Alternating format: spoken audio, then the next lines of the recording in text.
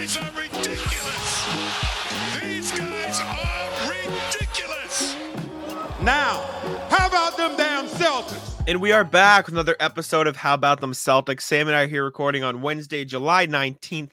And surprisingly, there's still Celtics content. Every time we go to record, I'm worried that we're going to have nothing to talk about. But somehow, whoever makes the show sheet, me or Sam, we always look at it and there's like, wow, there's actually some still Celtics talking points. We're going to run into a point this summer where we're making stuff up. But for now, we still have some actual news. Is it news?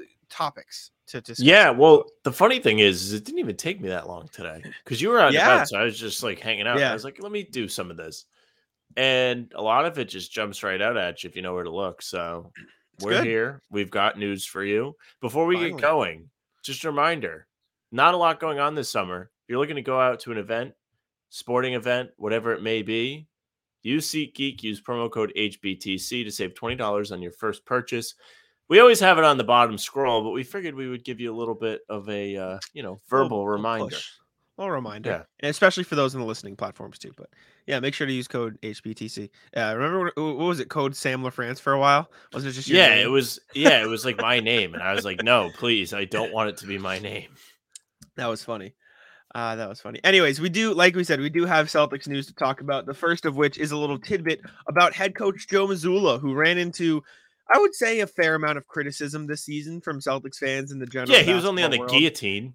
Yeah, but the report from, who was this? Brian Windhorst, saying that, I'll read the quote quickly. At the end of the season, there were a lot of people who thought Joe Mazzulla was in some level of trouble, to the point where Brad Stevens needed to say in his press conference that Mazzulla is coming back. Not only was Mazzulla never in trouble, Brad Stevens' biggest move as the president of the team has been to lean into more of the way Mazzulla wants to play, which is high volume 3-point shooting, offense over defense.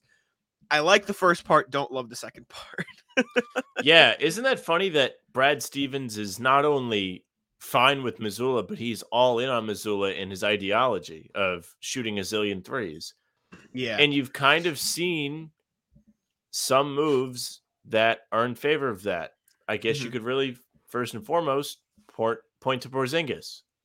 Yeah. Shoots threes, is real tall, and he can help stretch the floor. And it's a good addition. Make no mistake. He's a good defender too. So yeah. But it's weird. Even bringing in guys off the bench like Brissett, he's not the most consistent 3-point shooter, but we've seen him go off before. We were victimized as fans that day when he had 27 points against the Celtics. They keep it in mind. Yeah. This isn't technically news because, again, like Wendy says, Stevens came out and was like, yeah, this guy's fine. But we didn't realize how all in Brad Stevens is. Yeah, and the people who thought Joe Mazzulla was actually going to be fired, I mean, like, I know that was a topic of discussion. Like, I think we thought he might get fired if they got swept. I don't think we thought, at least me, I didn't think it was an actual possibility. I think we discussed whether or not we thought he should. And I think after games 3 and 7, there was some, like, maybe you think about it, but in hindsight, he was never going to get fired after his first season with the team, especially considering as much as it was a disappointment to fans to take a quote unquote, there's nothing quote unquote about it, like to take a step back. Like they still made the Eastern Conference Finals. Like it's not, let's not act like this season was a complete disaster, right? They obviously did not win the finals, which is, I know exactly. But as fans and as people who cover the team, like after they made the finals and after how solid they were to start the regular season, like, this was a championship team, and that was the goal. And if they didn't reach that, the season was going to be a disappointment. But they didn't miss the playoffs, right? Like it's not like they completely failed. It's not like they had a terrible season. It just didn't reach the goal that the team wanted or that the fan base set for themselves. And also, and we talked about this since, it's not like Joe Mazzulla was exactly placed in the easiest position, right? Like he was kind of just, he was taken to the top of the volcano and dumped in and said, climb your way back out. Like that's kind of what happened to Joe Mazzulla. Did you just come up with that off the top of your head? I've never heard that before. I did. I thought of, you seen Finding Nemo? You know, when they make them I've the seen the tank. movie. I haven't seen it in forever. This isn't exactly like the same thing, but in Finding Nemo, Nemo gets taken obviously to the dentist office where he is in the fish tank, and they have the volcano in the fish tank, and it is a big deal to, or I don't know if it's a volcano or go over the what is the filter, but it's like a volcano in their eyes. And I just thought of like how that was their initiation process. Like rather than initiation, rather than initiation, they were just like, Joe Mazzulla, here you go, dump in the volcano, climb your way out. The floor is lava, don't touch anything. And he, as much as it wasn't perfect, they made the Eastern Conference Finals with a brand new head coach after having to deal with that before training camp, like the days before training camp. So I credit Joe Mazzulla for that. Do I agree with offense over defense? No, but I'll say this. Obviously, defense wins championships. That's something we heard. KD disagrees with that. I don't know if you saw that tweet. Have you seen KD's tweet? KD, one of the most successful players ever, not with the Warriors. Yeah, I know, but someone said something along the lines of defense wins championship, and he goes, no, offense wins championships. And there was like a small debate, and I do still think defense is the most important thing to winning a championship. But at the same time, I do think in today's NBA, where it is arguably as hard as it's ever been to get consistent stops, like teams on offense are just better than they ever have been. Like there's so much talent in the NBA that it's going to be hard to get stops. Points scoring is up, whatever. At some point, like, putting all of your efforts into the defensive end is only going to pay off so much when the talent on the other side is so good, versus saying, okay, we have a great defensive roster. Let's focus a lot on the way we play on offense. You know what I'm saying? Because like, it's not like the Celtics have a bad defensive team. They have the pieces to play good defense, and they should still be focusing there, as Malcolm Brogdon pointed out. But like, I do, at least, while I don't agree with the fact of going all in on offense or defense, I do understand the idea of let's have one of the best offenses and also like a defense that can turn up. Now, the problem with that is it actually has to be good in the playoffs when it matters, which was the problem last year. That's but like, exactly what I was about to say. I get the ideology. You just got to put it into effect better. Yes. So if you're going to focus everything on offense, like Jack said, I should be able to watch a playoff game and not sweat if they need to score a basket. And also it should go the other way, where they should have to get a stop at the end of a game, and I should not sit there thinking, and rightfully so thinking, that there's no chance they're going to be able to stop player X. They're going to lose this game. Off the top of my head, you can point to Game 5 against Atlanta, where they failed to get a stop and Trae Young hits a 3 against them. You can point to Game 1 against Philly, where Harden does the exact same thing. And then Game 4 against Philly, where they had a chance to take the series by the balls and gave up a free Harden 3 to give them the lead or tie it and send it to overtime. I don't remember exactly which one it was, but it was still a situation where, regardless of how the offense looked that day, they had a chance to win the game on the defensive end. And they couldn't do it. So I need to be able to have faith in them if I think they can compete for a title like they should have last year, that they can actually get a stop when it matters, because we haven't seen that. It was not a staple in this team this season. Defense is what made them a force in the 2022 season as they made their run to the playoffs, the finals, when the season was dead in January. Then they turned it around because they played defense. That's what the focus should be, because defense is something that's always in your control. You can control how hard you play. You can control how you hit the glass. Can you always control if guys are going to make shots? No, you can't. These guys are all world players. Of course, they're going to make difficult shots, but that's more controllable than all of my three. Am I going to be able to hit 40% of my threes today, which was a measuring stick throughout the end of last season? I think that specific point, yes, but I do think offense is also very controllable. It's just the experience we've had. The Celtics weren't very good at controlling it because they're not into patient. These. Exactly. And that's the problem. That's the stuff you have to control. Like, use the Nuggets as an example, right? The Nuggets, I'll check what they were in the regular season too. The Nuggets weren't like an elite defensive team as far as I know. Like, I think they were a solid defensive team. Like, in the regular season, their defensive rating ranked 15th in the NBA. They were fine. They were literally average. Yes. Mm-hmm. And then in the playoffs, they were let's take a look here, playoffs defensive rating. They were the fourth best defense at 110.2. The only teams better, the Cavs, the Knicks, and the Grizzlies.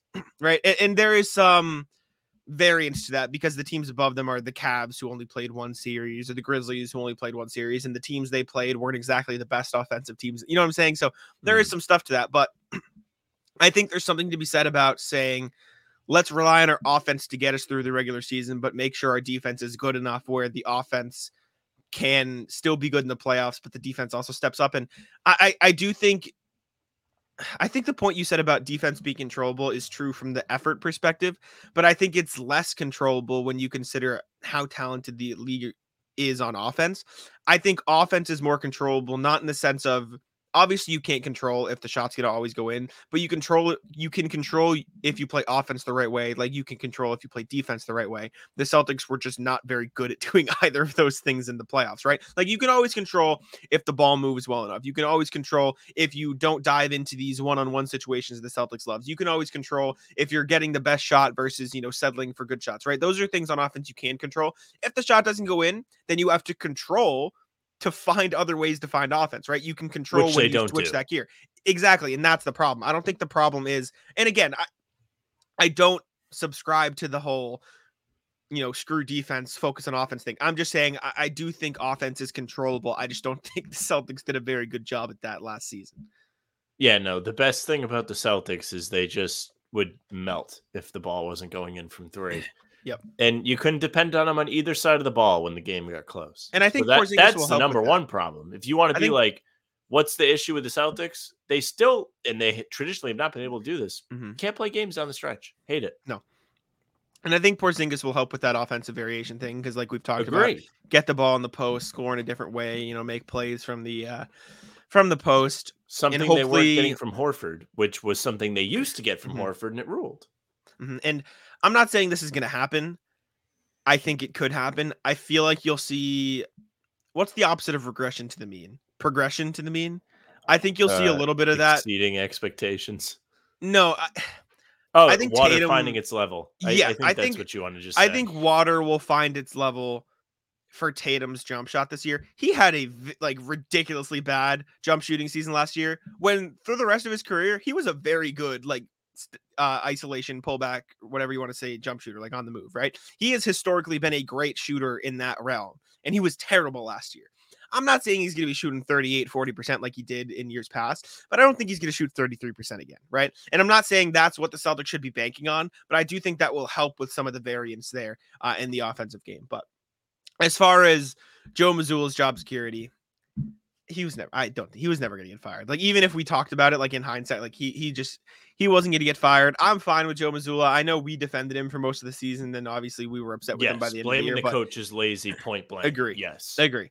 And in his slight defense, like we saw some crazy progression from him in 3 games at the end of that Heat series. Obviously too little too late, but you know what I'm saying. Yeah, the Celtics went down 0-3 and Mazzulla started trying. Yeah, right. But I don't know. He wasn't going to get fired. I'm fine with him as a head coach.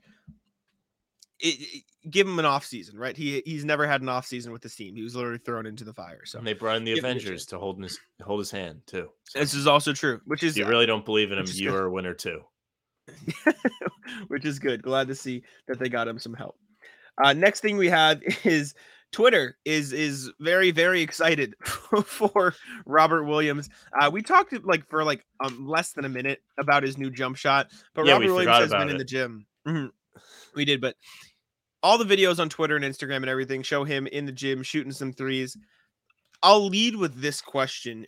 Do you want Robert Williams taking jumpers next year? When the time's right, yes. Okay. I think if Rob Williams is able to consistently knock down a mid-range jumper, it makes him that much more dangerous as a player as a whole, right? Because one of the big knocks on Rob Williams is all he can give you on offense is dunks or shots like right next to the rim. Sure. Even, on the show sheet, I have shouldn't he be working on post moves? But that's like a real gripe people have is he's not creating any shots for himself down low where he has such a great touch. Mm-hmm. Instead, he's just allowing others to do it, and he's in the right spot when the ball finds him. If he's able to make jump shots, he doesn't even have to learn to create for himself. All he has to do is be able to stand there, catch and shoot from 15 feet away. That's a great new weapon to add to his game, and it's going to space the floor just that much more for his teammates Tatum, Brown, maybe even Porzingis as they go inside, get to the basket, and the defense is going to have to stretch just a little bit. But that might be enough. And his shot has always looked good to me. It's a little awkward, catapult-like, but it just looks like KG. That's the first thing I thought when I saw it. Yeah, I mean, I'm fine with Robert Williams taking jump shots. I think, like you said, it can only be when the timing is right because, like, let's not experiment too much, right? I would Regular like to see season, the Celtics, for one, run the old elbow curl plays they used to run for Avery Bradley for Rob. yeah, Yeah. that's what we're going with. Because defenses won't know what hit him. They'll be so surprised. They'll be like, oh, I thought he was going to catch a lob. What's this? Maybe. I don't know. That could be the same effect as the zone has on the Celtics. Like, they just don't know what to do with it. They'd be like, what is this that they're doing? They aren't supposed to do this. And the defense will just melt. Mhm. I don't hate it. I mean, Also obviously, could be good against breaking the zone. Just Yeah. add on to a serious part of that point. If Rob can make shots from the free throw line consistently, tougher to play zone. it's true. That's obviously true. And I'd. And he's You're a gonna good free hate me throw for shooter. this. You're gonna dislike me for this. I'd rather him practice threes than mid-range shots. I know that's crazy, and you got to work. Well, I think your way he did out, but that. like, fine. Plus, you and also that's have fine. to start somewhere. Also true. I and for all the people who are gonna inevitably come in the comments and say, "Oh, just analytics skill, take a mid-range shot." It's just more realistic, right? Like you see the evolution of bigs like Brooke Lopez and stuff. Like they didn't like Aaron Baines. Like you didn't see them take a couple seasons hit mid-range shots, right? Maybe they mixed a couple in, but they went out to the three. And if Robert Williams takes jump shots in a game, obviously I think they will be in the mid range because that's just where he hangs out. Like he'll be at the dunker spot, he'll step back a little bit, not like a step back jump shot, but he'll take a step back. Yeah, Shot. hardened step back. Yeah, right. But I wouldn't mind seeing him take a couple threes, a couple middies next season, especially because the rest of the bigs on the team can do it. So maybe he can just sort of develop it a little bit too. Well, it'll be interesting for him. It kind of makes more sense to take mid-range shots because if he's taking mid-range shots, it's not taking him out of his game. To your point of he's in the dunker spot. Yes, he's already there. If he's on the 3-point line, he's no longer a threat underneath, at least for X amount of seconds until he takes a step in and is cutting, right? No, you're right. If he's right. in the mid-range already, he can do both. Mm-hmm. No, I agree with that, and I understand that line of thinking. I'll be curious to see if they break it out. I doubt they'd run plays for it, but I could see the Celtics like saying, okay, let's run this play where Rob is standing in the mid-range, and that's like an option for them. And it's not, I mean, obviously that is the one glaring hole in his game, so you'd like to see him working on it this summer. Yes. So good for Rob. Hopefully it can it is summer off-season video season. Eyes emoji. We have nothing else to do. Ben Simmons kicked it off when he had his muscles looking real big. Was that this year? Or was that last year? Yeah, just so you know, Ben Simmons is in the gym working. Of course. This is his time to shine, Sam. This is the only time of year he likes to play basketball. This is Ben Simmons' time of year. All right. Next thing we have here is Justin Bean, one of my fan favorites of Summer League. Not going to be with the Celtics next year. He signed with Alba Berlin. Broke the news on Twitter. Appeared in all the Celtics Summer League games. Sam wrote on the sheet, will the Celtics be able to recover from this? Will I be able to recover from this? I think it sucks. I mean, I would have liked to see him at least get a training camp spot, compete for that 15th final roster. I think he was one of the better Summer League guys. Am I surprised? No. I think this is a better opportunity for him than being the 15th man on a roster. He's never going to get minutes. So if anything, this kind of proves he was probably, I don't want to say too good to be the 15th man, but he wanted to play more at the very least. So yes, yeah, he's gone. It's a win for Justin Bean. He probably got paid. He didn't share how much he's making, but he did share the news to his Twitter account today. And he appeared in all the Summer League games for the Celtics, averaged just under 8 points, just under 4 rebounds, assist and a half per game, and his splits were good at 53.3 and 46.2 from deep. He certainly looked comfortable. It was something that you pointed out plenty of times as the Summer League was going on. And it was what impressed you so much was his ability just to be ready and to do the little things right. So he's going to go play in Europe, which people kind of downplay, but people also want a vacation to Europe. So he doesn't have it that bad. He's playing in a major city. He's not going to be in like Yugoslavia. He's in Germany. Yeah. He'll be absolutely fine. And hopefully for him, he gets a nice role and an opportunity to continue to grow his game. Who knows? He could go over there, play a season or two, and then come back, not to the Celtics, but to any NBA team and earn a real spot. It could be very good for him. A great opportunity, like you mentioned. Yeah, Justin Bean, how old is he? Justin Bean, is he 25, 24, 26? Okay, 26 years old. Maybe not that. Well, I don't know if he'll ever have a big role in the team. He looks comfortable. He just looks like a guy who can do all the right things. But I think overseas is probably more of a home for him because he had great numbers. Those summer league numbers are good numbers. Those are Grant Williams regular season numbers in the summer league. That's foul. No wonder why you like him. Yeah, you're not wrong. There's that. But yeah, interesting at the very least. See you later. All right, this next thing, Sam, you put this on here. I'm not exactly sure what it is. Would you like to lead it off? I don't exactly know the context. So this is something I've seen going around over the last couple of days. I believe we kind of missed it on the last show. So Maxwell Lewis played Summer League for the Lakers. He was somebody that signed a two-way deal. The Lakers drafted him at number 40 overall. And before that, the family was unsure if Lewis would be drafted.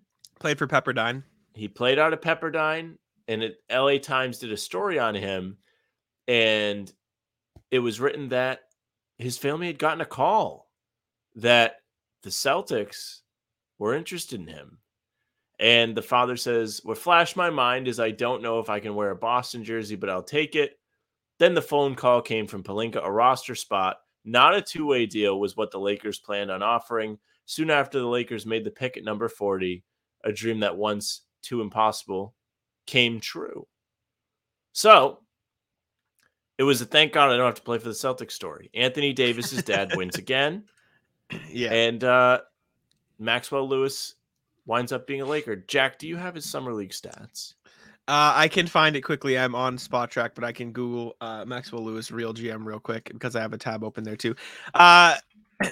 Is this something you put on here because you were mad at it or you just thought it was interesting?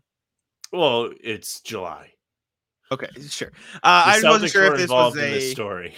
I just wasn't sure if this was a screw this guy thing or it was just like a little bit. Yeah, we can root against him. Sure. I understand it. I'm not gonna LeBron's getting old. I'm gonna need new guys to root against soon. It's whatever. I get it. Like if you grew up in Boston and the Lakers offered you a contract, your dad would probably be like, come on, just wait for something else. You know what I'm saying? But yeah. Maxwell Lewis played 20 minutes in 5 summer league games. He averaged 5.4 points, 4 rebounds, 1.4 assists on 32% shooting from the field and 16% shooting from deep. So not the most efficient start. You can just imagine the Rip Bozo guy, the picture of the guy at the funeral. That's me. Yeah. That's how I feel after reading this. Justin Bean outplayed this guy in summer league. That's foul. Yeah. He's 20 years old, 6'7". He's a good defender. He might not even get to wear a Lakers jersey. No, Maxwell Lewis, he's on a standard deal, so he will get to wear a Lakers jersey. Well, he might not get to show people that he's wearing a Lakers jersey. Sure. He might only get to wear the super cool warm up. Of course. But yeah, I mean, it is what it is. That's fine. It's an interesting story. I see why you put it on here. Maxwell Lewis was a guy. I think he's a guy mentioned by Tyler Rucker when he's on our draft show as a guy rising aboard. Him and Ben Shepherd, I think, were two guys that were like borderline first talents to him. Maybe I'm misquoting here, but interesting that he chose the Lakers. At the same time, though, I get it. It does feel like there's more of an opportunity to maybe earn minutes on a team like the Lakers and the Celtics, right? Because the Lakers. I think the Lakers and the Celtics have very similar goals. I don't know if that's true. I know, but I think with the Celtics, you can clearly see who the 8 guys that are getting minutes are. But like with the Lakers, right? Like let me take a look at their roster real quick. It just feels like you could find a place in the rotation if you worked hard enough, right? Because like Austin Reeves, obviously LeBron, Davis, Austin Reeves, Anthony Davis, but they lost Malik Beasley. They retained what's his name? Austin Reeves, but Beasley's gone and Lonnie Walker's gone. So like rotation pieces are gone. Like LeBron James, Anthony Davis, Russell, Hachimura, Reeves, Gabe Vincent, Jared Vanderbilt. Past that, you're talking about competing with like Max Christie, Cam Reddish, and Jalen Hood Schifino, the rookie. Like there is a pathway for you to earn maybe 15 minutes a night there on the Celtics. Like who you get minutes over, right? Like Celtics are still one of the deepest teams until it counts. Then no one complains.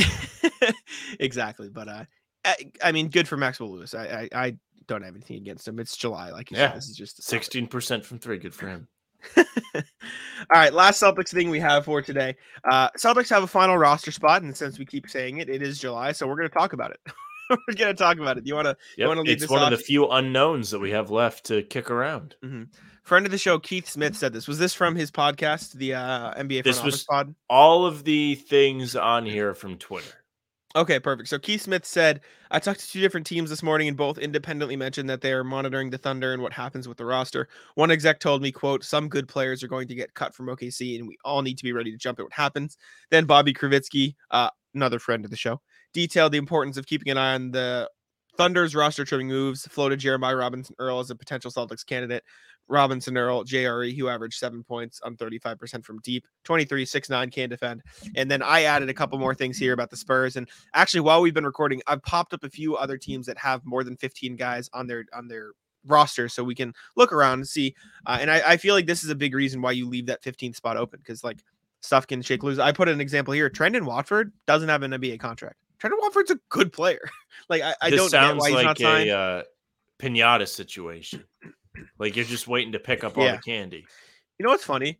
Trendon Watford is, I'm just gonna not misquote here, 22 years old, and it feels like he was cut so the Blazers could potentially make a move to build around Dame, and then Dame was like, see ya. And now Trendon Watford's without a job. Trendon Watford averaged 7.5 points, 3.8 rebounds, 2 assists on 56% from the field and 39% from deep last year. Like, it's a really good player. So what you're saying is Dame essentially laid him off. Potentially. Like Dame is the evil executive and he's like, yep, all right. Get ready to go on unemployment, buddy. Kinda, yeah. Not a fun time to be Trendon Watford, but the Thunder are the team most half loaded because they do have a lot of players on the roster. I think they currently have 20 players on the roster, which is the off-season max. So we can go through, take a look at some players on the Thunder, take a look at some players on these other teams that I found around the league that have multiple players that might need to get cut, and see if there's anybody the Celtics could scoop up. All right, starting with the Thunder, then in that case, like I said, they do have 20 guys on the roster right now, which is the off-season max. So they they've got some work to do. I don't really want to read all 20. You want me to read all the players, or like? Maybe I'm not just the ones that could be looked at. So it feels like Rudy Gay probably not going to be on the team. That just seems like an obvious one, even though it's $6 million, or maybe they do keep it for a trade. I don't. Well, Davis Bertans, I don't think would get released. I don't think they want to pay that money, so he'll probably be on the team. So we don't have to count him. I think they just signed Jack White, so I don't think they'd let him go. Robinson Earl is one who they could let go. I think that's a chance. Aaron Wiggins, would they let Aaron Wiggins go? Like, I feel like they'd be more apt to let a Victor Oladipo go for all that money, but I don't know. Even in that case, would you want Oladipo on the South? Actually, he's not going to play this season. Yeah, I don't know. Well, Usman Garuba and Ty Washington are 2 others. I'd probably be out on Ty, but Usman Garuba is like a solid defender. He's pretty athletic for the big man spot. He's a bit undersized, but like you bring him in to be that 4th, 5th, 4th big with Luke Cornett. Like I wouldn't hate it. He's still young. He's still only, how old is he? It doesn't say here, but I know he's still like 21. Yeah, he's 21 years old. He's fine, right? Like OKC just too many picks. They have too. Well, they traded for him. He was on the Rockets last year, but that's another one. Like, they're really crunching the roster spots now because, like, Shea, Bertans, Dort, Chet, Oladipo, Micha Chuchi, they just signed is 6, 7, 8, 9, 10, 11, 12, 13, 14. And then for the 15th spot, they have Usman Garuba, Ty Washington, Jalen Williams, the center, Isaiah Joe, Robinson Earl, Aaron Wiggins, and Jack White. And, like, lumped in there are some pretty good players who have played real minutes. You think Isaiah Joe is on the block at all? I think there's a chance. I feel like they'd try to keep him, but they would have to let go of somebody. Like, I think they let go of Ty Washington, Usman Garuba, Rudy Gay. That's 3. And then at that point, you have to let go of 2 of Victor Oladipo. Maybe they let him go, so maybe that's 4. But then you're looking at Robinson Earl, Isaiah Joe, Aaron Wiggins, and then Jalen Williams. And I don't think they're letting go of Jalen Williams, the center. So it'd probably be one of Joe, Jeremiah Robinson Earl, or Aaron Wiggins at that point. Robinson Earl is my favorite or of the bunch. Trey Mann. Bobby Kravitsky sold me. I think Trey Mann is another one who they could potentially let go. You think so? Didn't he just ball out for them in the summer league? He did, but I can't remember where I saw this on Thunder Twitter or whatever. I saw somebody saying something along the lines of like Trey Mann is playing for his contract right now or something. So like he might have been, but he might have won. I know, but might have earned the contract. But they just drafted. I mean, if I'm aware of it, then he probably earned the contract. But they just drafted Case and Wallace too, and they already have Gilgeous-Alexander. They already have Giddey. Case and Wallace played really well, and Jalen Williams. Like they already have some pretty good guards on the roster. So I don't know. It's a question mark. I wouldn't mind JRE. I think Robinson Earl's probably up there for me too. He's a good player. He just seems like he'd be the most ready to help them out. He can shoot the three. He's probably a little bit worse than Brissett, maybe. He's undersized. It's hard to compare them because they're different positions. Okay. But I don't know. He's intriguing at the very least. He's played well. The Spurs are another team who have to let somebody go. They have, let's see, 1, 2, 3, 4, 5, 6, 7, 8, 10, 11, 12, 13, 14, 15, 16, 17 players on the roster. Feels like the guys who are probably going to shake loose. 17 players, and they haven't signed Dominic Barlow, so it feels like it could be 18. Maybe they have to let go of 3, or they signed him to a 2-way deal. Feels like Khem Birch probably going to go. Are we out on Khem Birch? Don't need him.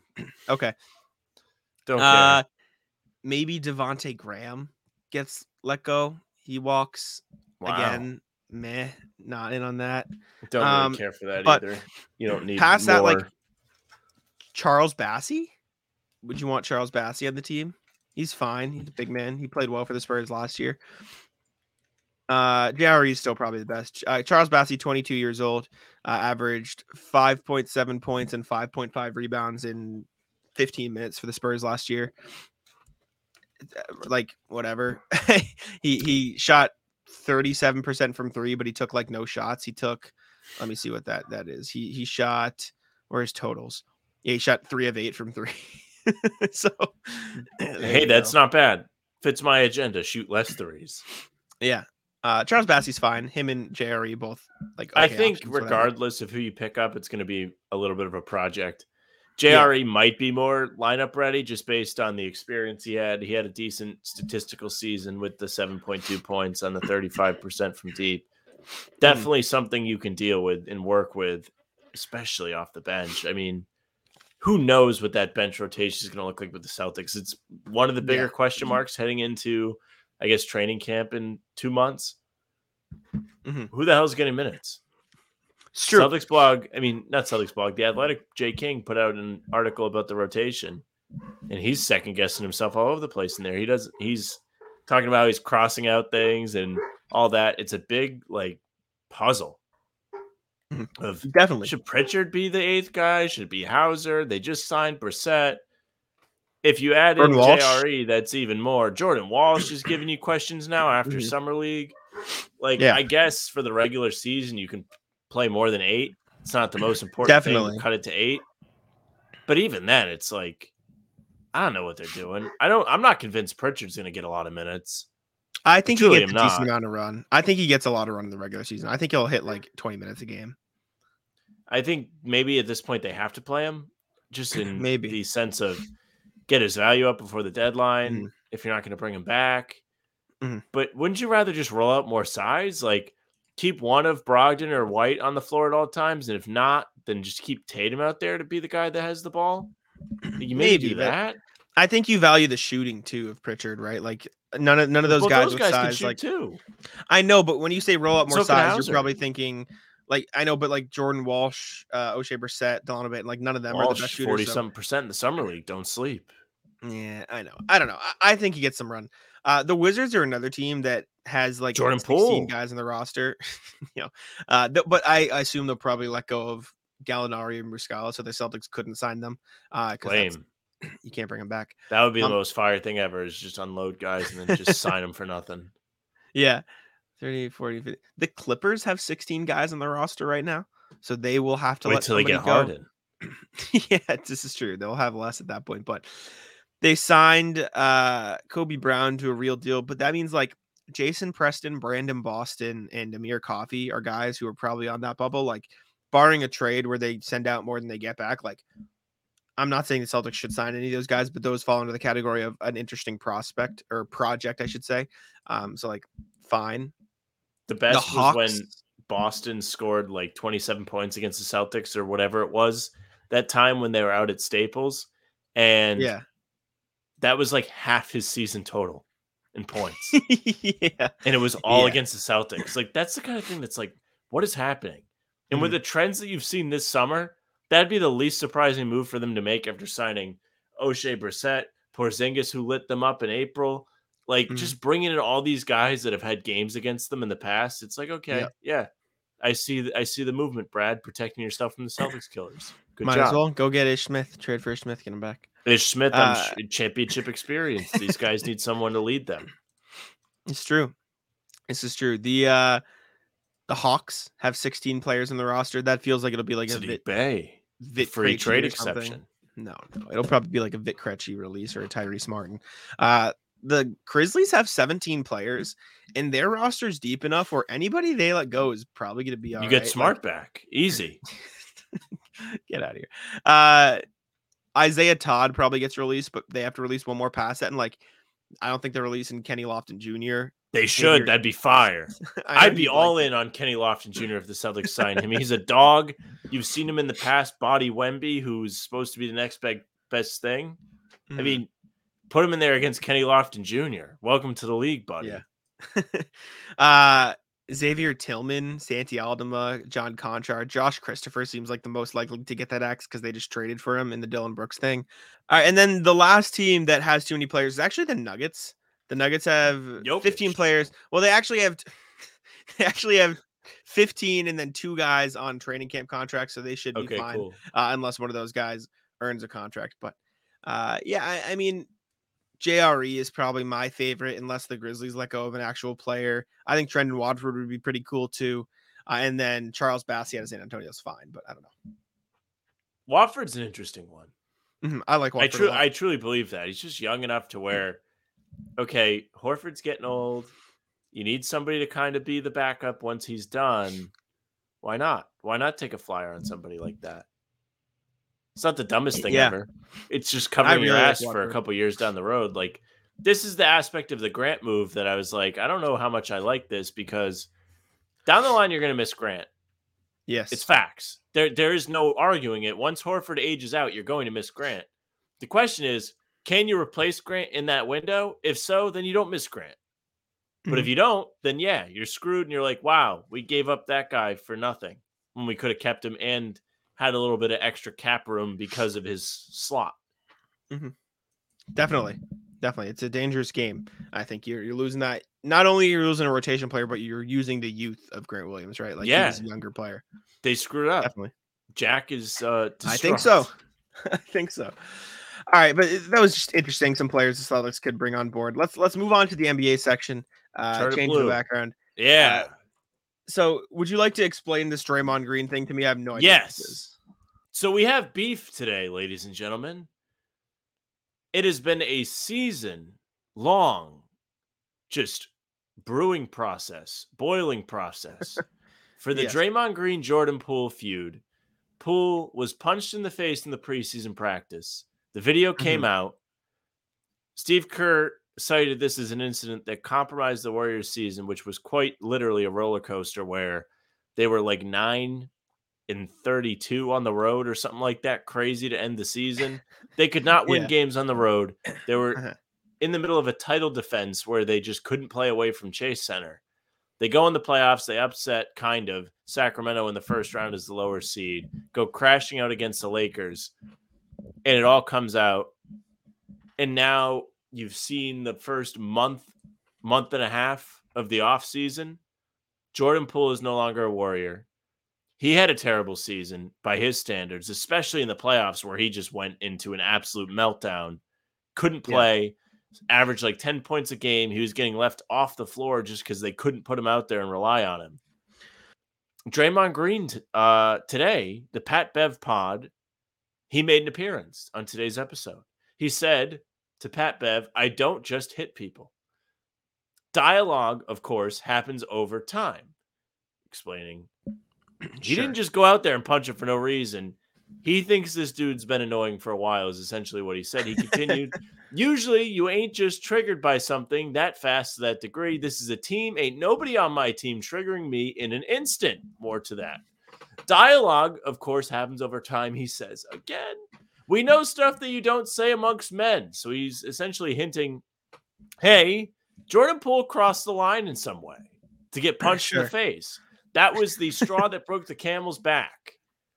We know things that you have to stand on. Remember that. That's important. As I've admitted before, I was wrong in the way I handled it, which he has, for the situation and where we are, the team's lack of success after winning a title. But I'm a man at the end of the day, and I stand on things. Remember that. And there are certain things you have to stand on. Draymond doing a ton of standing up should find himself a seat. Now, why is this so interesting? Why are we talking about this today? Well, if you didn't know, Jordan Poole's dad opened up Twitter yesterday when the Pat Bev pod shared a clip of essentially what that long form response from Draymond was as a teaser for the episode. And he said, I'm going to stand on this, that it's some BS. He said in a now deleted tweet. I believe it's deleted. Oh, it's no longer, it's not deleted. I'm sorry. Very wrong about that. It was a reply. So if you go to his page, you have to search that way. Gotcha. Jordan Poole was his guy, and he avoided me all last year. He's a soft ass bitch, and I'm standing on this. And he didn't apologize to me and my wife. So he lame, and me and him can meet anytime he want. Well, so he has officially challenged Draymond Green to a fight. And then to wrap this part of the Draymond saga up, Draymond responds, that's so cute. It's impossible to avoid you in an arena for a year, champ. I got to get my family from that family room every game. Stop using those words. They usually don't go over well amongst men. So, little interesting. I mean, the two obviously don't like each other, Draymond and Jordan Poole. The story came out after Poole was traded that they instantly unfollowed each other on social media. This goes to show you how much they can shield things that are actually happening mid-season, where everybody downplayed it, then the season ends, and it compromised the season per Steve Kerr, and Draymond understood it. And Draymond just all over Twitter today, blasting everybody. There, if you are on Twitter, is the NBA Central account. Now, the NBA Central account is fantastic. It does a lot of aggregation of news. So if you don't have time to dive into all the posts from insiders or perhaps Bleacher Report's mock trades, anything along those lines, they've got you covered. The problem now that Elon has taken over Twitter is the credibility. The credibility tends to take a bit of a hit. So there was a fake NBA Central account. I believe it was at NBA Central, no R. And it posted a fake quote from KG. It was cited from KG's Showtime show with Paul Pierce. I pull up the Twitter and it ruins my lighting. And it says, Kevin Garnett calls out Draymond Green. Draymond punching JP is like a senior punching a freshman who's half his size, and then incorrectly spelled, it says then, walks around talking himself up as if he's like that. Come on, try me, Dre. Cites the Showtime basketball. Draymond Green gets got by the fake NBA Central, which isn't even trying that hard because even like the Twitter name you can set that isn't your at is NBA Central. Like it's obviously a troll. And he goes, I tried you when I was a rookie, KG, and you started talking to yourself like I wasn't talking to you. What's that like? The freshman picking on a senior citizen that's double his size? And then KG quote tweeted it, blamed Elon Musk, and Draymond has since deleted the tweet. Well, Draymond's like response to the fake KG code doesn't even make sense. It kind of does. Like Draymond says, I was talking to you and you just started talking to yourself like I wasn't there. What is that like? That's like he's just fucking ignoring you because he didn't care about you. What do you mean? You don't have his respect yet. Yeah, what? Like, I don't get it. The whole thing's so weird. I mean, I get why Jordan Poole and Draymond Green don't like each other. My question is now, does the NBA have the windy fingers here? Does the NBA have the balls to put Warriors Wizards on Christmas? No. And it's not even the balls thing. It's like people only kind of care. Like, I'm sorry, nobody's tuning in for the Wizards. This is true. I'm tuning in to watch This is a game Draymond that play will Jordan be on Poole, national TV. I hope Make no mistake. But it will not be a Christmas Day game. I would hope it's on national TV. Final I need answer. to see it. I need to see it. I'm very excited. It's weird. I get why Jordan Poole's dad doesn't like Draymond. I get why Draymond doesn't like them. If I punch somebody or I got punched or my kid got punched, I probably wouldn't like the opposition either. Whatever. It doesn't matter anymore. Jordan Poole's on the Wizards. Draymond Green's on the Warriors. Who cares? But that's that. And the KG thing is just funny. The players are getting got by the fake accounts too. All right. That can wrap that up. The next thing we have. Oh, do we have an update to this, or is this new? Is this new news, or is this Draymond news? No, this is Draymond because I just Googled it. Yeah, hit me. So Draymond, after this happened, apparently said that he apologized to the family, and he did not. Oh, yeah, you didn't know that? I didn't know that was a wrinkle to this. Right after the Jordan Poole punch, he said, I've apologized to Jordan Poole, his family, and the team. And now the dad is saying, you never talked to me. So, like... bit weird. That's the weird part. Yeah, exposed. Yeah, definitely. Sorry, I learned slow. No, yeah. No, you're good. All right, we have James Harden news because of course we do. Again, you set up the show sheet today, so would you like to lead me through this? Yes. Okay. So Jake Fisher posted an article today, a little bit inside the Philadelphia 76ers situation. I guess we'll go in reverse on this, or at least start at the bottom of the show sheet because this is the quickest one. He leads the article with Embiid, and the first anecdote Fisher shares is that Embiid told him that he felt Sixers fans wanted him traded back in December. Okay, good. Get him out. Yeah. And this is all kind of in response to Embiid saying he'd like to win a championship somewhere, right? If he has to go somewhere else, he has to go somewhere else. But James Harden only wants to play for the Clippers. This is kind of not new, but Fisher says, let's be clear, no matter what the Sixers' wishes are, Harden still intends to play for the Clippers during the 2023-24 season, league sources told Yahoo Sports. So he's still dragging his feet. He's trying to pick his own destination when he opted into the final year of his contract with Philadelphia instead of going to sign somewhere else. Fisher continues. Since the beginning of this subplot, Harden and his representation opted in to pinpoint Los Angeles as his next destination and have maintained confidence he will ultimately join the Clippers. There has been no substantial trade conversation for Philadelphia regarding Harden and any other team, sources said, as rival front offices have been briefed on Harden's unwavering focus on the Clippers and the Clippers alone. Sixers have held talks with other teams and established their high asking price for the league's assist leader. So, he's really dragging his feet. He has seen the Dame thing and said, look at me. I'm going to do the same thing. Me too. Exactly. Yeah, I want pick my destination too. Yep. The thing is he could have did that as a free agent. Yeah, except he couldn't have gotten to the Clippers, which is what he wants. So he's trying to make his own things. How badly do you want it? I guess you don't want to go that bad. I am less annoyed about the Dame thing than I am about the James Harden thing. Because as much as you don't like the way Dame has gone about it, at least you understand the fact that like he's gone through the whole, okay, I'm gonna be this team. James Harden. Also, this is time number 4 for Harden. That's what I'm saying. He's just kind of flip-flopped back and forth. Like as much as Dame stuff's annoying, and I don't like it's annoying to talk about at this point. Like up until 2 months ago, like I would have told you Dame was one of my favorite players. And at the core, like I still enjoy watching him play and it's whatever. But like you would have said this a couple months ago too. He's one of the most respectable players. So it sucks to see him go through this, but at least he has the history of being like whatever. He has lit James my Harden, respect on fire. Sure. But like James Harden play for this team. James Harden never had it. So yeah. I don't know. There needs to be a little bit more of the contract means something in the NBA. I don't know how they do it. We've kind of texted about this. I don't know what the solution is. But to the point of the teams can just trade the players anytime they want. Very true. But the players still get paid the money. Like that's the team's end of the deal is that these guys are getting paid. Which is why you see Harden opt into this deal instead of just being like, I'm going to go play for the Clippers for free. I do understand the whole thing of like, obviously the money thing's there, but like you are completely uprooting somebody's life. Like they are having to move. It's very true. They're having to move everything. It's terrible. So I understand it from that.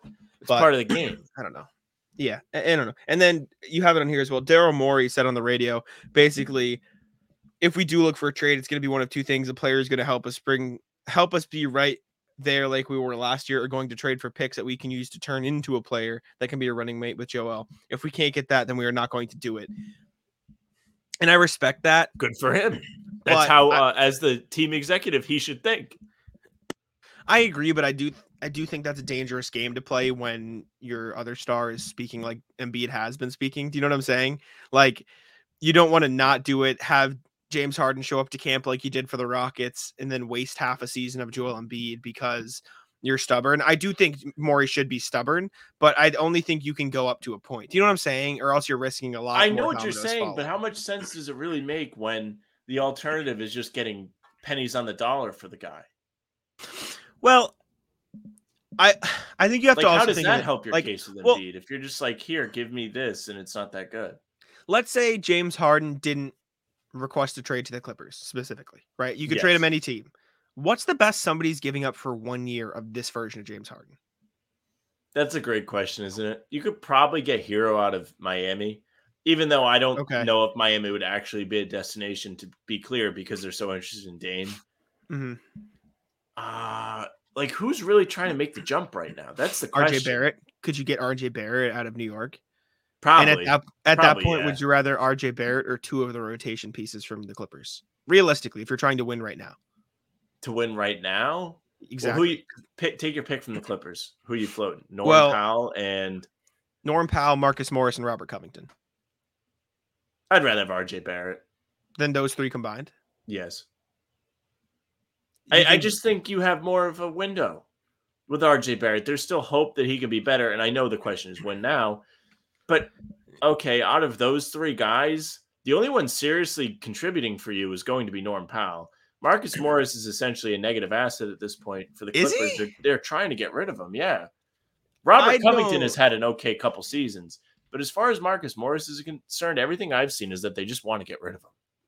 He's just averaged like 16 points for them, though. I don't know if the getting rid of him is him being bad or him just not wanting to be there anymore. Actually, he averaged 11 last year, but still, he shot all right. I don't know. It's weird because, like, you could also I don't think I'm wrong about that. I think I've read that they don't want him anymore. That's fine. I think it was part of the Brogdon thing, actually. Like, there was rumblings that Morris would be one of the guys going to Washington. Yes, I remember. I know what you're talking about. You could probably eke out, like, Norm Powell, Robert Covington. You could probably get Zubac as a backup. Like, that's not bad. I mean, that's helpful. But they just signed Paul Reed. I don't care.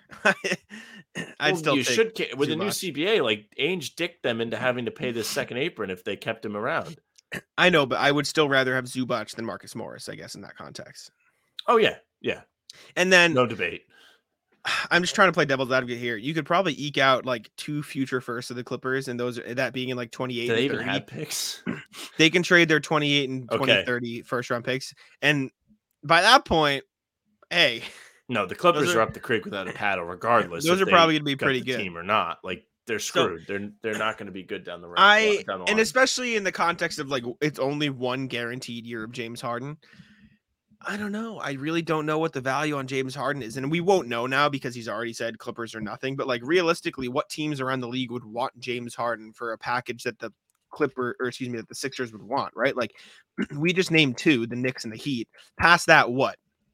The Raptors want James Harden. If that, they're not going to give up Anunoby or Siakam for him. And so what? Gary Trent and Chris Boucher. That's just as good as the Clippers and worse picks probably in the long run. Right? Like the Magic, do they want him? You want John Isaac and Gary Harris if you're trying to win right now? No. Right? Are the Kings going to take that risk? Do you want DeAndre Ayton? Like there's just not, I don't think there would be a huge market. Do you want Karl Anthony Towns so him and Embiid can fist fight every other game? No. You don't want like, what are we doing there? Like there's not a lot of good options for Harden. I think you're right. Maybe does Atlanta want him? No, they already have 2 guards. They don't need that problem. Do the Mavs want him for Tim Hardaway Jr. and fucking? What about Orlando? Does Orlando have any interest I said Orlando. Yeah, but at that point, like, would you rather have Gary Harris, John Isaac, and whatever, or the Clippers package with those picks in the future? I'd probably rather have the Clippers package. I think you can eke more out of Orlando than just that.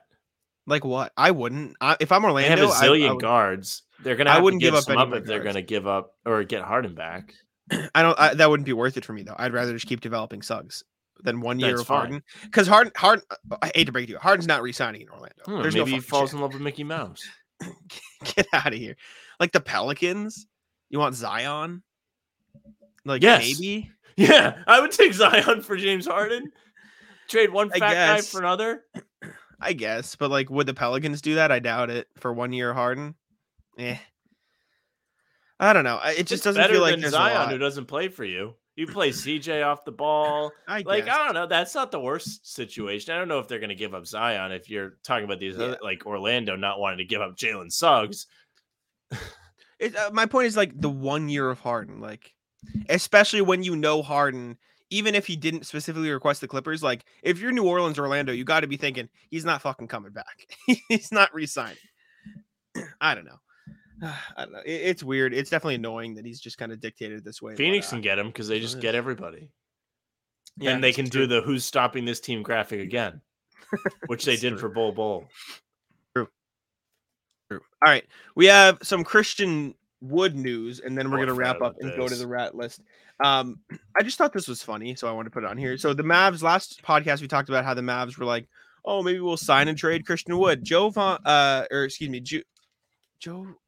Jovan Buha of the Athletic, sorry, I just had a brain fart, mentioned that the Lakers and the Heat were mentioned as potential Christian Wood destinations because of course they are. Did you see what the Lakers potentially were considering? Not a Jared Vanderbilt swap. Yeah. I was going to say, do you want me to act like I didn't see the show sheet? Oh, yeah, I forgot I put it on there. But, like, if you're the Lakers, why? That sounds bad. Jared Vanderbilt's better than Christian Wood, no?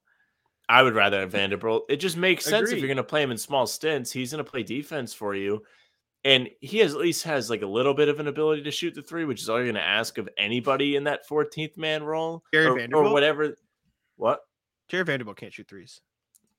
He can improve at it. It's one aspect of his offensive game that you need him to be able to do, rather than being like, "Hey, Christian Wood, can you pretty please play any defense for us at all?" Okay, I know what you mean. Like the ask is much less. And like the report initially was that they were bringing Wood to be their 14th or 15th guy. Like it wasn't like he was going to play. So why would you give up a guy that was playing real minutes for you at the end of the regular season last year for Christian Wood? If I'm the Mavericks, I'd be like, yeah, sure, we'll do it. You know, why not? We'll give it a chance. Why not, dude? Like, you're going to give up Wood for nothing. They have no interest in bringing him back. That was not a secret before the summer even started. Yeah. His last game was was very obviously going to be the one where they sat Luka for almost the entire Slovenia night at the American center, whichever one it is. Yes. And then the Heat, like, I guess they just want everybody, but like, why? It kind of makes sense. You can roll him out there to shoot threes next to Bam as another big guy. I guess, yeah, you can cover for him because Bam's there. They have 2 roster spots left, I suppose. You could say the same thing for AD, people back. I suppose, but I don't know. It's just weird. I don't love Christian Wood in that spot. I think Christian Wood is weird. He's never been on an overly competitive team. Was it you that brought that up to me? Like, if you go back and look at all the teams he played on, like they all suck. He played on before they were good Bucks, then the Pistons, and then the Rockets, and then Pelicans this year's Mavs had a team. Stint. Yeah, so like, meh. I think he needs to go to a team like the Nets, where he can be like a solid rotation piece in a play-in team, and like find a way to impact winning that way, like playing behind Claxton. Washington, sure, fine. Call me crazy. This is random. Do you think Washington's going to be the worst team in the league next year? I wanted to ask you worst team in the league last time, actually. I'm glad you brought that up. I think it might Washington be Portland. Could go one of two, like they could go either way where they're like trying to scrape into the play-in, depending on how good Poole plays, and that's what I'm saying. Is Koulibaly going to be ready to help them right away? They have sneaky okay players going to be for them. Tyus Jones is on that team. Like, they have a sneaky okay team, right? Like, it's obviously not good. It's not a playoff team, but like Tyus Jones is a fine NBA player. Jordan Poole is like at his best, he's a borderline all-star, right? Kuzma put up solid numbers last year. Daniel Gafford's fine. Corey Kispert, like they have okay players, right? Like it feels like almost every team to be most the worst shit team in the NBA. I think Portland's gonna be really bad. no matter what they do. See, that's a weird one too, because because whatever they get back for Dame could help them. And maybe all the smoke around Scoot is that he's nasty and he's going to be able to contribute right away. And they've got Simons, they've got Shady and Sharp. Like, they have okay pieces there already. I don't feel like there's any clear-cut team that we're going to be like, wow, these guys suck. Toronto, maybe? I think the Bulls might be really bad. Oh, yes, Chicago. How could I forget? Yeah, no, that might be my favorite answer. Even them, like, they like, as much as we crap on Levine, like, they have fine players, right? They're just not the fun, good, like, sneaky good team. They're like a team that probably should be better than they are, but they're not, right? Like, they'll probably be better than the Wizards. They'll probably be better than the Raptors, maybe. They'll be stuck in that mix. The Nets are a question mark because you don't really know what's going to happen. The Nets, I don't know. It may be the Nets. I think you see a few teams bottom out by the midway point, like the Raptors or the Bulls or the Jazz are a question mark for me too. I don't know how good the Jazz are next year. Jazz are a good shout. I'm just like trying to look. I'm like, okay, which team is going to perish? Charlotte. Charlotte might be one of them. Charlotte, I think, will be really bad too. Yeah. But anyways, Christian Wood linked to the Lakers and the Heat. That was just a spin-off conversation that I was thinking about. But we can move on to the rat list now. It is that time of the show for us to bring Matt the Rat on the stage. Sam, would you like to kick us off today? Yes. Okay. Rat list, the two coworkers I have that were just going back and forth on an email chain, replying all. So today I must have got like 10 buzzes to my phone in a row that they were just emailing back and forth about something. Yeah. And there is a reply single person button for those that don't know. That way you don't have to annoy everybody that's on the chain. Typically, that's just not how it goes. Or you can do the other thing, which is use the Teams app and just message each other there back and forth instead of doing emails. So that's an early rat list, a short story, but it annoyed me today. Tough look. That's a tough look. I'll start with the medium straws at Dunkin' Donuts. And I thought of this because I got a medium drink today and they gave me a large straw and I was very happy. And I realized it's huge, right? It's great. Yeah. I realized that's because the medium straws have zero. I'm trying to think. They're bad. They bend too easily. You go to mix your drink, and if you have sugar, or even if you don't have sugar, they just bend to where you can't mix everything around the edge. Like there's some structurally sound nature to the big straws. The small ones just bend too easily. And they're a fine size for a medium, but they're not big enough to stir your drink. And if you do put them down to stir your drink, they're like this much above the top. Yes. They suck. They're incorrectly sized. Too short. Get rid of the medium straws. Just do all large straws for every drink, unless it's like a small drink. But if you order, I don't see any need for multiple size straws. If you order a small drink at Dunkin' Donuts too, then no, you want the diesel straw. Exactly. That way you don't have to lift it as close to your face. You're doing less work. Agree. You need the big straw. Anyways, ratless medium straws at Dunkin'. Ratless restaurants that are closed, I have on Monday, but I guess any just random day of the week where you're just not open. Ratless. I've seen Tuesday a lot. Tuesday's a big day that people close. Like, why? Monday, I was trying to find a Thai place to eat, and everywhere was closed. I was like, what is going on? I'm not going to be able to find. I luckily did find somewhere, but there was one place that we always go to. It was closed Monday. And also, just to add on to this, there are a bunch of places that decided they wanted to close for, I don't know, a million days after the 4th of July and be like, we're not open this week. Why? Yeah, why? Get over it. Open. Take my money. I don't like the surprise we're not open. Just be open every day. Agree. Ratless construction, any construction that's done during daylight hours, stop. Just ridiculous. I'd imagine you're talking about on the road. Yeah, of course. Yeah. I'm driving somewhere. This is my number one viewpoint on any issue, I would say. Maybe it's up there. I'm turning onto a road and it's like bumper to bumper traffic. It's not like a highway or anything. It's just a random road in my town because people are doing construction. When you should do construction is when people aren't on the roads. Do it at night. Yeah. Get over it and fuck off. It's so irritating. Don't inconvenience all of us. Agree. Same thing with the T. Is maybe a bigger gripe for me than actual issues. Potentially. They're up there. All right, what you got? Anything else? That's the perks of being dumb. Last one. Rat list, turkeys. Turkeys are terrifying. Yes. I was out for a run yesterday, and I saw a pair of turkeys on the same side of the road as me, and I immediately went to cross. And the reason why the turkeys are on the rat list is not because they were in my way, but it was because I was so concerned with the turkeys that I wasn't paying attention and clipped a telephone pole. Oh, And no. I definitely have a bruise on my leg. It's nothing serious, but it feels like my leg is super tired and tight all the time. Yeah. It's not a great feeling. And turkeys have no business being as menacing as they are.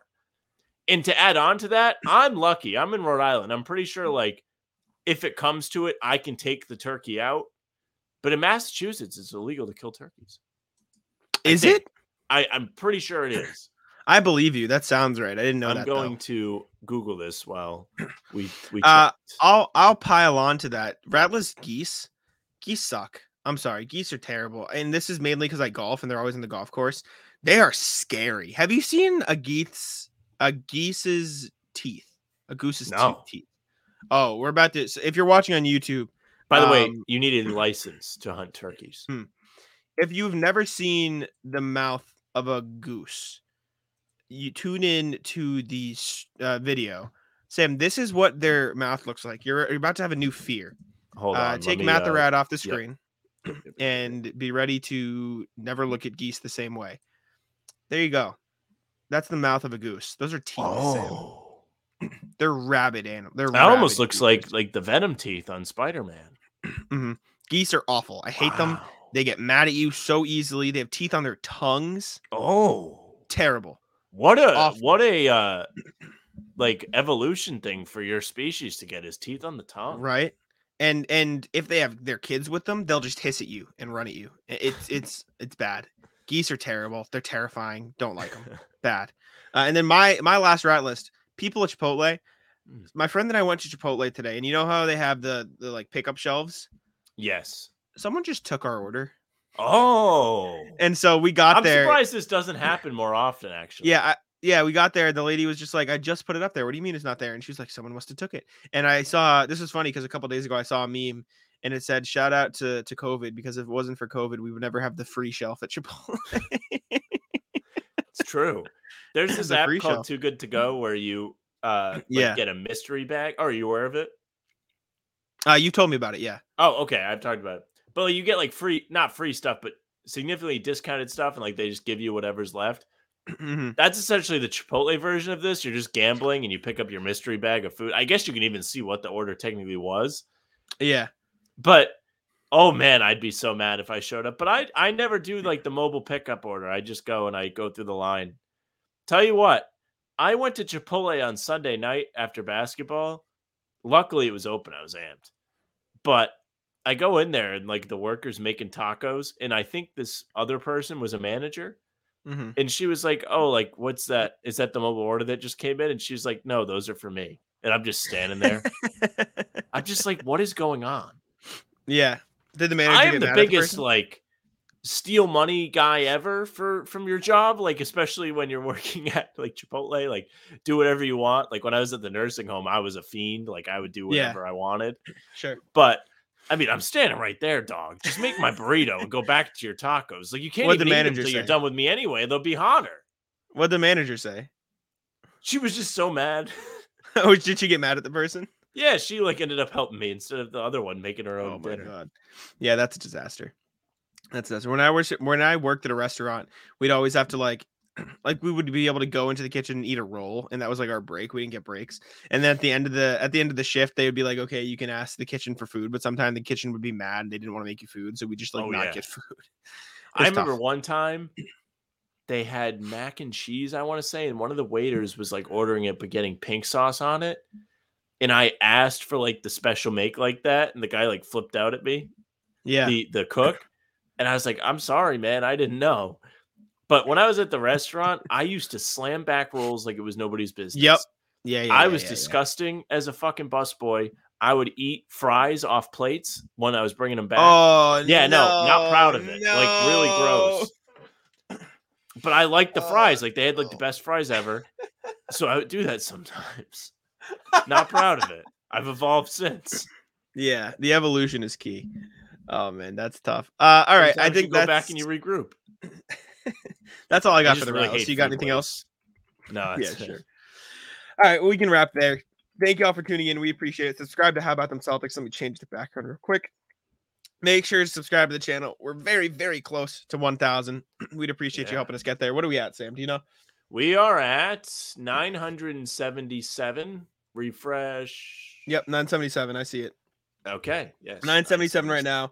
Help us inch towards there. Make sure to leave us 5 stars on Apple and Spotify. We appreciate that. And leave a comment on YouTube. That's my favorite thing. Thank you very much. I'll let Sam take us out. Yes. Before we go, make sure if you use SeatGeek, it's the summer, you're bored as hell. If you're going to any events, make sure you use promo code HBTC to save yourself $20 on your first purchase. Let us help you go see what you want to see. If you're not going to do that, then at least subscribe to the YouTube channel. Join 977 others. Hit the notification bell so you don't miss any breaking news anytime the Celtics do anything. If Jack and I are around, we put a video up lickety-split. And we make sure that you guys get all the current information to your inbox, as well as our 5 a.m. uploads daily. Like Jack said, Spotify, Apple, you can find us there. Leave a nice review, 5 stars, nice comments, and follow us there for all the latest full-length pods like this one. You can follow the socials at How About Them C's, Twitter, Instagram, TikTok. Facebook is just the name of the podcast. How About Them Celtics? You can find our live streams there, as well as the YouTube. You can follow Jack on Twitter at JackSimoneNBA. You can follow me on Twitter at Sam LaFranceNBA. That's it for us. Bye. Tic-tac-toe. Come on.